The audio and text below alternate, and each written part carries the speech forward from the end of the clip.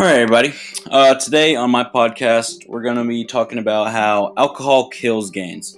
And for those of you that don't know, gains are what people that go to the gym or like muscleheads like to call growing muscle.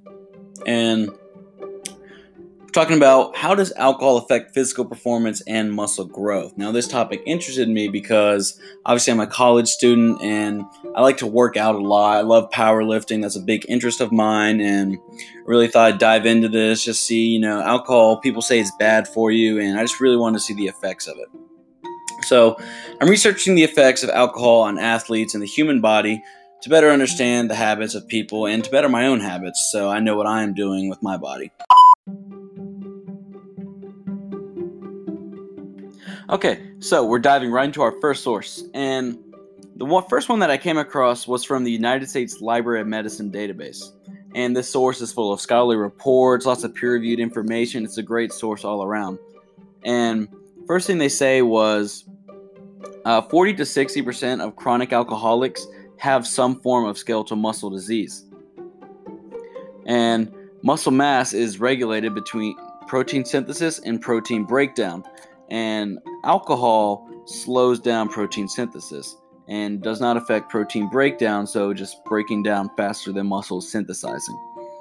And there was a study done. They had 4 rats. 2 of the rats were injected with alcohol, 2 were not. 2 were in a controlled environment, and 2 were not.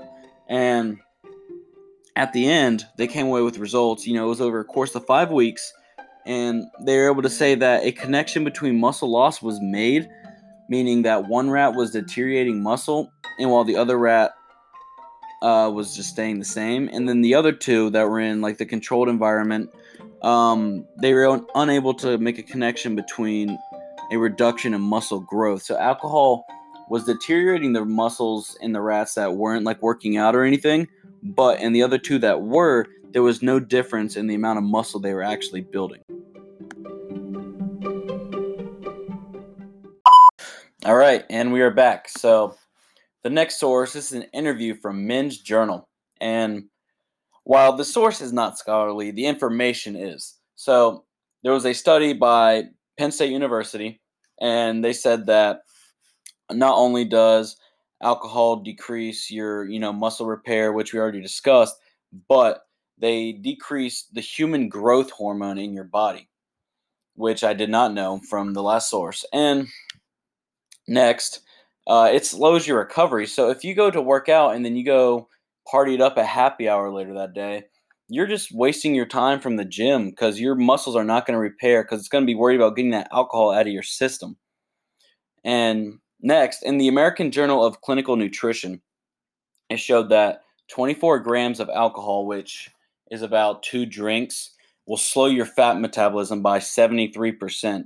That is crazy. If you think just a normal day, and you're staying the same at your body weight, thinking it's at 100%, think about it at 27%. That's how you put on that beer belly and how you get rid of your abs and your muscles and things like that. This next source is contradictory to the earlier claims of alcohol being bad for you. The source begins by saying that 14 million Americans meet the criteria of alcoholism, but alcohol has been proven to limit coronary heart disease, and heart diseases or cardiovascular diseases are the leading cause of death among all diseases.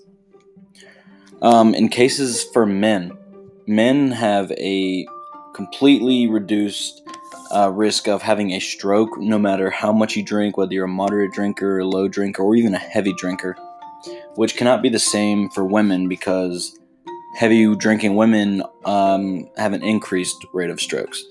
But daily drinkers also, like people who drank a lot every single day, they have a reduction in the risk of peripheral vascular disease, which is when your blood vessels or your arteries narrow and it clots the blood. Okay, this is our last source for the podcast, then we'll be able to wrap it up. This is a quick one based off of hormones in the male and the female. So to start, hormones are like your messengers throughout your body. So whenever you see a drunk person, stumbling around, that's because his legs and his brain are not getting the same message at the same time. Also, men and women a man will experience lower levels of testosterone, and a woman will experience lower levels of estrogen. This can lead to hinders in sexual performance and also in muscle protein synthesis, because your glucose is not being pumped out at the regular rate as it is in order to fuel your protein synthesis. So throughout this podcast, obviously we learned alcohol is not great for you, but when done in moderation, it has quite a good bit of health benefits. So men can experience lower levels of coronary heart disease and much lower levels of strokes. However, women don't have as much of a luxury. They have to drink much more in moderation, or they can experience severe health risks. But just 1 glass of wine or 2 glasses of wine a night, that gives you antioxidants, and it'll lower your heart disease risk and your risk of stroke. So thank you guys for listening. I learned a lot about alcohol. I thought alcohol was all bad, but I learned that there are some good things. So just be smart with your drinking, and I'll see you guys next time.